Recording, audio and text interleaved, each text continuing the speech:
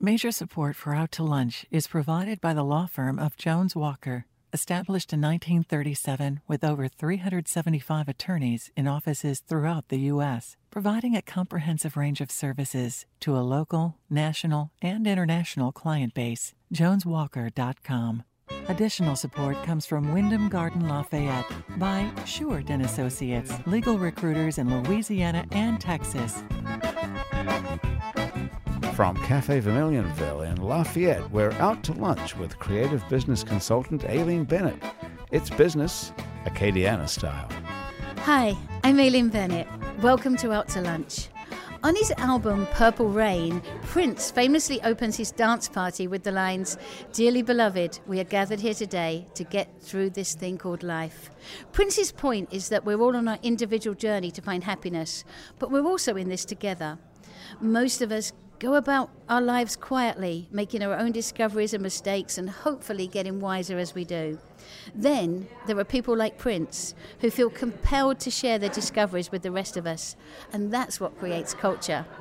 My lunch guests today are both people who are determined to share their very different Acadian experiences with the rest of us, and that sharing has given us the opportunity to both celebrate and change how we live in Acadiana. Toby Rodriguez went to UL, studied industrial design, then became a carpenter, then a butcher, then a celebrant of butchery with a travelling ritualistic boucherie, and lastly found a home for all of his talents by taking over the Acadian Superette in Lafayette.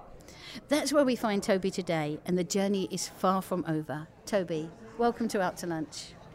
Good afternoon. Pernat Zanaman is an architect with a prestigious postgrad degree from Columbia University in New York and an architecture, urban design and urban research office in New Iberia. Pernat's clients range across the country, but he's also heavily invested in revitalizing and frankly revolutionizing New Iberia through dance, design, public transportation, health and wellness, and the economy. His initiatives range from community garden to a bike sharing program, and much more. For many reasons, you might expect Pernat's compulsion to share would be at best greeted skeptically by a small conservative South Louisiana town. But that's not what's happened in New Iberia. Times are changing, and Pernat is changing them. Pernat, welcome to Out to Lunch. It's a delight to be here. Thank you. Toby and Pernat, let me start by asking you both the same question. It's not traditionally the way you might expect to open a discussion about business. It might be more of an Oprah or Tony Robbins type kickoff, but I'm interested in your motivation, and I'll tell you why. What seems to separate successful people from the rest of us is often determination. Lots of us have ideas, but successful people are those of us who actually follow through with them. For example, Toby, instead of saying, "Why doesn't someone start up a boucherie?" you decided to do it. And Pernat, you don't say, "I wish there was bike sharing in New Iberia." You went out and made it happen. What do you think it is that differentiates you guys from the rest of us, that turns you from observers and commentators into men of action? Madness and obsession. I think it might be a big part of that too. Masochism, perhaps. But no. The keys to success. Yes, but a passion and drive to see the environment around you be better. And if you're going to be in a place and call it your home, why not make it a place that you would be proud of and be a place that you wouldn't mind spending the rest of your life in? And so New Iberia has really great assets about it, and really wonderful culture and people and the friendliness and great food. But there are some parts that could use improvement. And when I moved back 7 years ago to begin this work of envisioning the Berry and trying to improve things, it was all about seeing what the needs are, and there are lots of needs, and using whatever capacities that I had to make those things happen, and so that the community could be better, and the people around me could be happier. And there's been something I don't know what it is that some people call it a calling, or I think that I do what I do because I love it. I don't think I chose it. I think it chose me in a way. Whereas Pernat, you came back with a deliberate 10-year plan. Yes, I had to, just because I had to put it into the madness at some point. Yeah. Otherwise, I would completely burn out. But whenever I decided to come back, I knew that I wanted to try to get some When I say come substantial- back, you were working in New York City. I was in New York City, and I had a brief stint for about a year and a half in Bangkok, Thailand, and spent some time in Thailand before moving back, sort of emotionally and mentally, spiritually preparing myself to be back in New Iberia and take on all the work that I'm doing right now, which requires a tremendous amount of patience and determination. Did you see it differently because you were somewhere else? I think I do, and I did.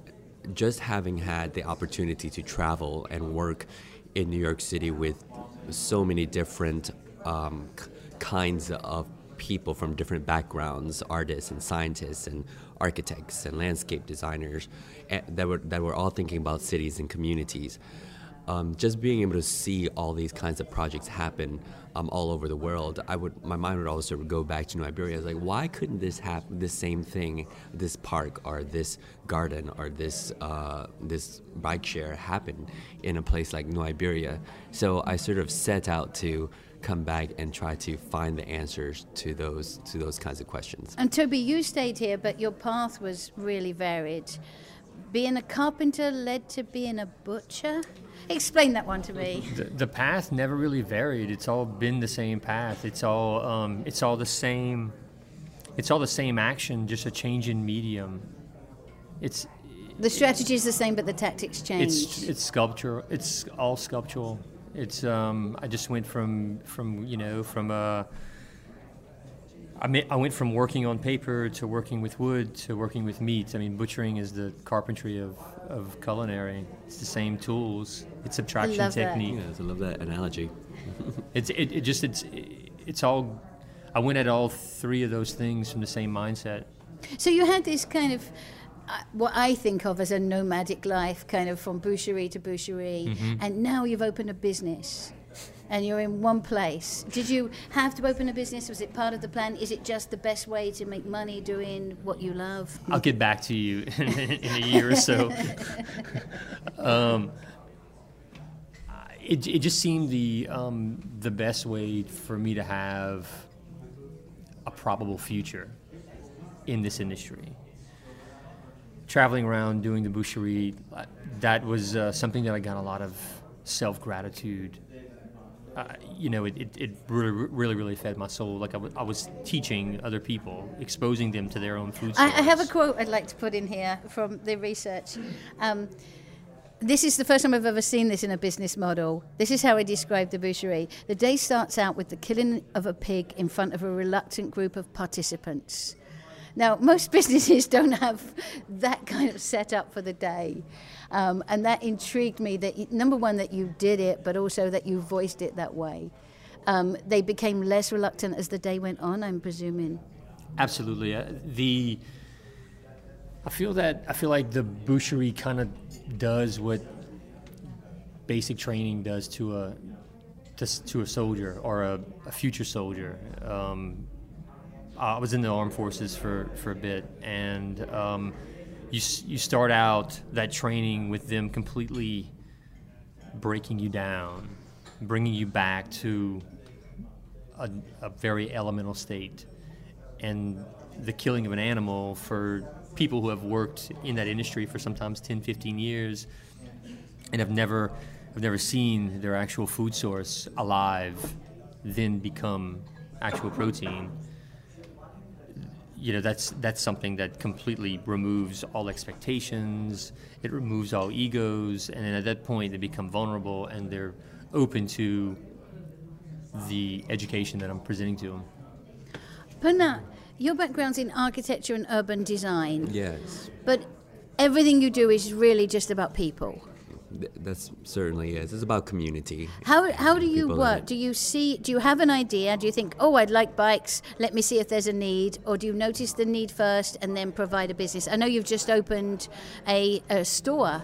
Yes, a farm stand market within the community. And those though every project I do stems from a need that already exists in the community, and I sort of act as the How do you find that channel for need? Do you notice it yourself, or do you just listen, or do you just Listening, become part of the community? Definitely listening. I mean, I've been a part of the community. I grew up in this neighborhood as a child, and I sort of recognized what the need was, what some of the needs were. And then there was a point whenever I was living in New York City where there were so many discussions happening within the community and between the community and planners and city officials about how to revitalize. And so they hired architects and planners to come in. These planners already collected a lot of this data, and all these conversations were happening, and I was just following this through newspaper articles and through the internet, and what I did was look at what the work that had already been done in terms of the conversations that had been had, and then found common themes within those conversations. So I have to ask the question. I have to ask this. You came back into this community, and as a Laotian, gay, liberal man. Mm-hmm. Buddhist. And Buddhist. Let's add that to it as well. Mm-hmm. How did you... To a traditional Southern Black majority African American Christian community. Yes. How did you build the trust that allowed them to... That took many years. Of course... Did they see you as an outsider when you first came back, even though you were from there? Yes, and that's that was sort of the issue within there. There's a lot of diversity within Iberia Parish, but the pockets, every group is sort of isolated to its own self, and there was not much cultural exchange happening between these sort of racial and ethnic groups. And I grew up in that sort of setting, but the majority is sort of black and white, and so being sort of considered as a foreigner in both of those groups, I was able to sort of move in between them as this kind of ambassador and be kind of treated the same way in both groups. And so being used to that kind of perception and how people reacted to the person that I was allowed me to navigate those channels in the way that I, as an artist, more effectively. And so, but then there takes the trust building. And I would say that took probably 3 years to go through the motions of accomplishing the projects, saying that I was going to do things and actually follow through and deliver on what I was saying. Both of you definitely have a reputation that if you say you're going to do it, we believe you. Yes. You're listening to Out to Lunch. I'm Aileen Bennett. I'm talking with architect Fanaat Zanameen and Toby Rodriguez, best known for his traveling boucherie and as the owner of Acadian Superette. If you're wondering where you know Toby's voice from, he did a fairly famous TV show with Anthony Bourdain that featured the boucherie. I think of you as the star, but I guess that was really Anthony Bourdain. How did that change things for you? It changed everything. I mean, it was the pinnacle moment where it became something that this thing that I did that I was really passionate about became an opportunity. It became a possibility. It became a career option. I mean, it was immediately after that aired, I was swarmed with requests, like all over the country. Can you come here? Can you come to Alaska? Can you come to Red Hook, Brooklyn? Can you come to Charleston? And the answer was always yes? Oh, yeah. Yeah, every time. Like, I didn't turn anything down. I went wherever I had to, wherever they were hungry for it. Did you, as a business model, know that you were representing Cajun life in more of a kind of, I want to say both a traditional and modern way, rather than the way it's often depicted on, let's say, some certain reality shows? Well, this happened in the midst of all that. So there was a definite motivation. And understand, too, that this was not just me. No, there were a whole there was a really close group of friends that were doing this. You know, myself, Joel Savoy, Lindsay Young, Lucius Fontenot, Tony Davern. It's what we did. It's how we celebrated our friendship and our camaraderie. It just so happened we got noticed by someone who could show the rest of the world that the culture here us a people. We were three-dimensional. We weren't as flat. We weren't uneducated. We weren't just fishermen. We weren't just we weren't just hunting alligators down here. We were architects. We were carpenters. We were mechanics. We were gay. We were straight. We're all of those things. Let me ask you both the same question again. You mentioned friendship and camaraderie, and we talk about community. If you were to write your business model, how important are those? Are they above financial success? Are they the reason for any financial success? How important are those people, those soft elements in a business model? I think on some levels, that's more important, having a base of people and a strong community to actually have a unified vision to push whatever project or initiative forward.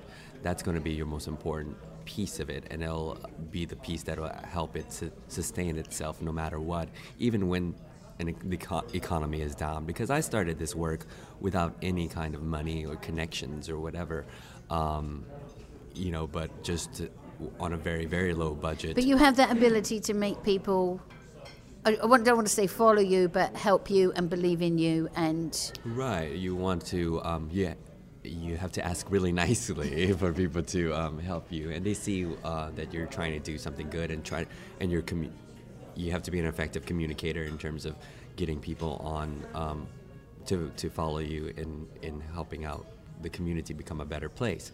And I know, Toby, with the Acadian Superette, you've kind of brought a new community into an existing community. So how has that changed how you do business? Yeah, I feel that of course, for a business, financial success is absolutely necessary.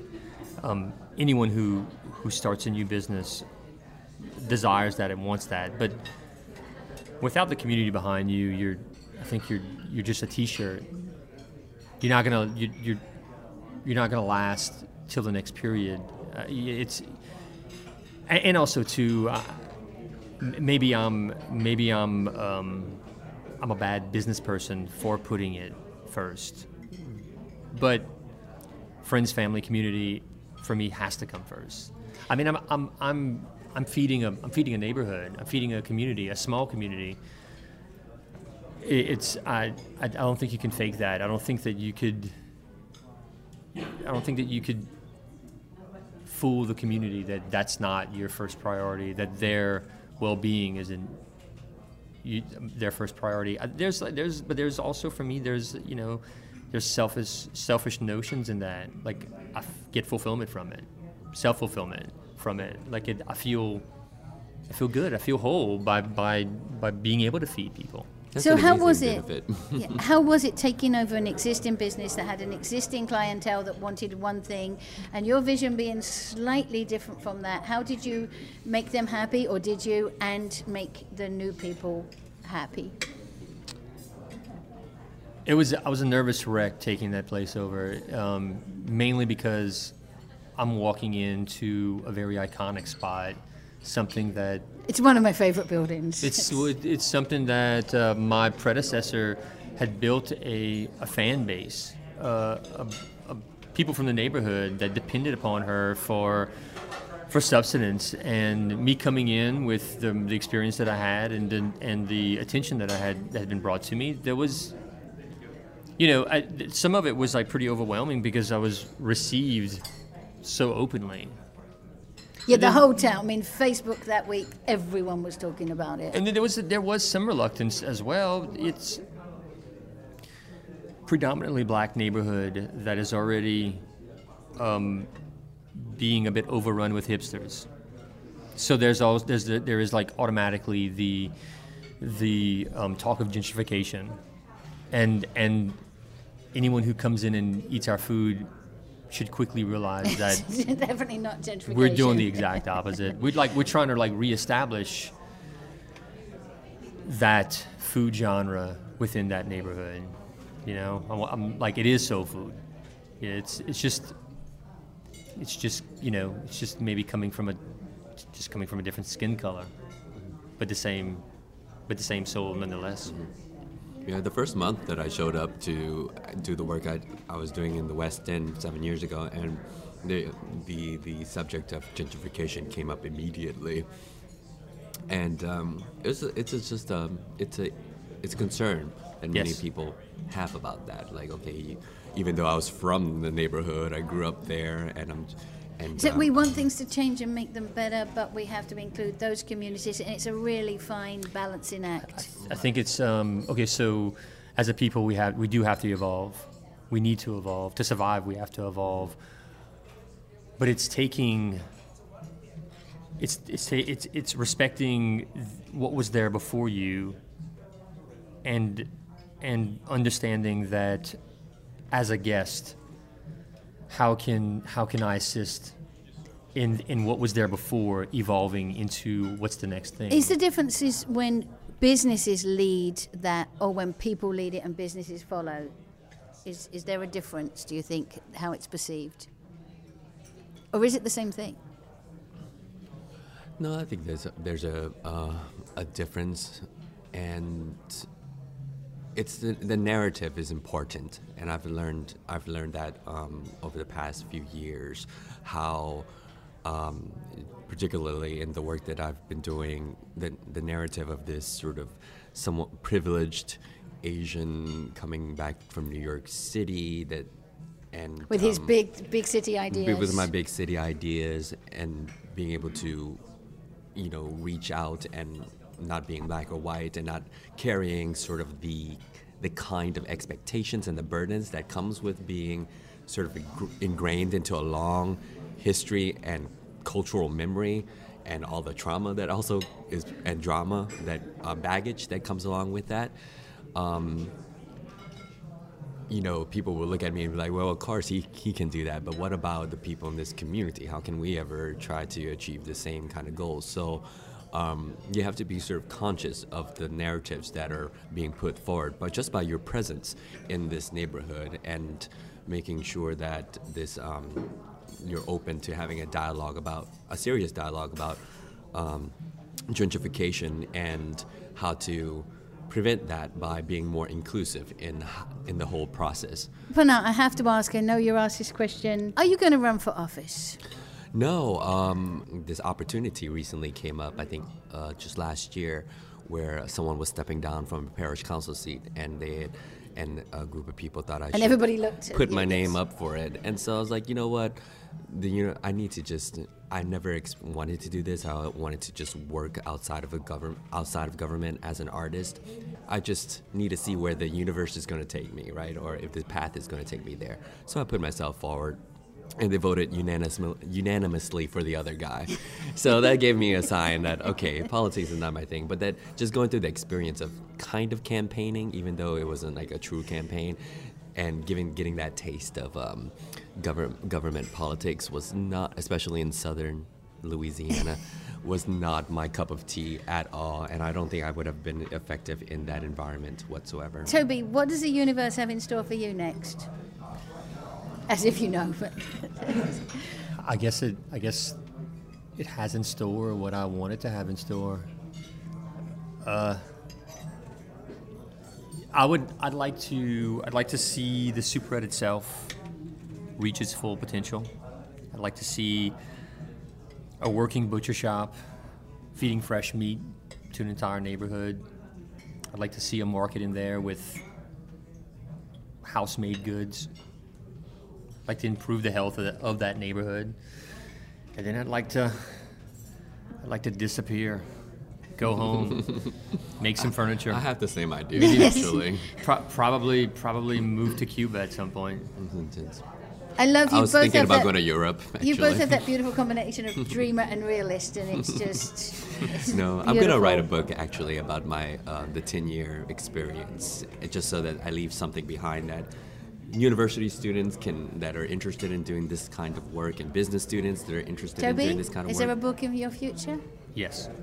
It's already It's already started. Stay tuned for Envision to Bury the Book and the Boucherie, Toby's Boucherie book. Many of us go through our lives thinking that other than what goes on in our home, we're more or less powerless over most things. Toby and Bernard, you're inspirational examples of the power we all have to make a difference in the world. It's a quality that we hear a lot about and we talk a lot about, but it's not often that we meet people that live it. It's been a real pleasure to spend time with you today. Thank you both for taking the time to join me today on Out to Lunch. Thank you so much. Bon appetit. My guests on Out to Lunch today have been Toby Rodriguez, co-owner of Acadian Superette in Lafayette, and Pernod Zanamine, principal designer at Pernod Zanamine Studio in New Iberia. You can find more about Toby and Pernod by following the links on our website, krvs.org and itsacadiana.com. Today's show is recorded live over lunch at Café Vermilionville in Lafayette. Café V is open Monday to Friday for lunch and 6 nights a week for dinner, with a courtyard that sets the scene for fine Louisiana cuisine. The producer of our show is Grant Morris. Our technical producer is Eric Morel. Our researcher is Anne Christian. Our theme song, On Cure Mission Nice Guy, is written by Mitch Foreman and performed by Mitch Foreman and Andre Michaud. Our Acadiana business consultants are Pete Prados from Innovate Acadiana, Zach Barker from The Opportunity Machine, and Dr. Blake Escaday. If you want to know what we all look like, you can find photos from this show on our website, itsacadiana.com, and on our It's Acadiana Facebook page. These photos were taken by Lucius A. Fontenot. You can find out more about Lucius at lafphoto.com. You can get this show and past shows as a podcast wherever you listen to your podcasts. You can keep up with us on all kinds of social media by going to our website, itsacadiana.com. Out to Lunch is a production of INO Broadcasting for itsacadiana.com and KRVS 88.7 FM. I'm Aileen Bennett. Thanks for joining me, and I look forward to meeting you again next week around the lunch table for more business, Acadiana style, on Out to Lunch. Major support for Out to Lunch is provided by the law firm of Jones Walker, established in 1937 with over 375 attorneys in offices throughout the U.S., providing a comprehensive range of services to a local, national, and international client base. JonesWalker.com. Additional support comes from Sheward & Associates, legal recruiters in Louisiana and Texas, from Wyndham Garden Lafayette, located off Pinhook, near Carly's Saloon. Wyndham Garden Lafayette is a pet and family-friendly hotel with reception space for large and intimate events, free parking, free Wi-Fi, and a free shuttle within 3 miles that includes the airport and downtown restaurants.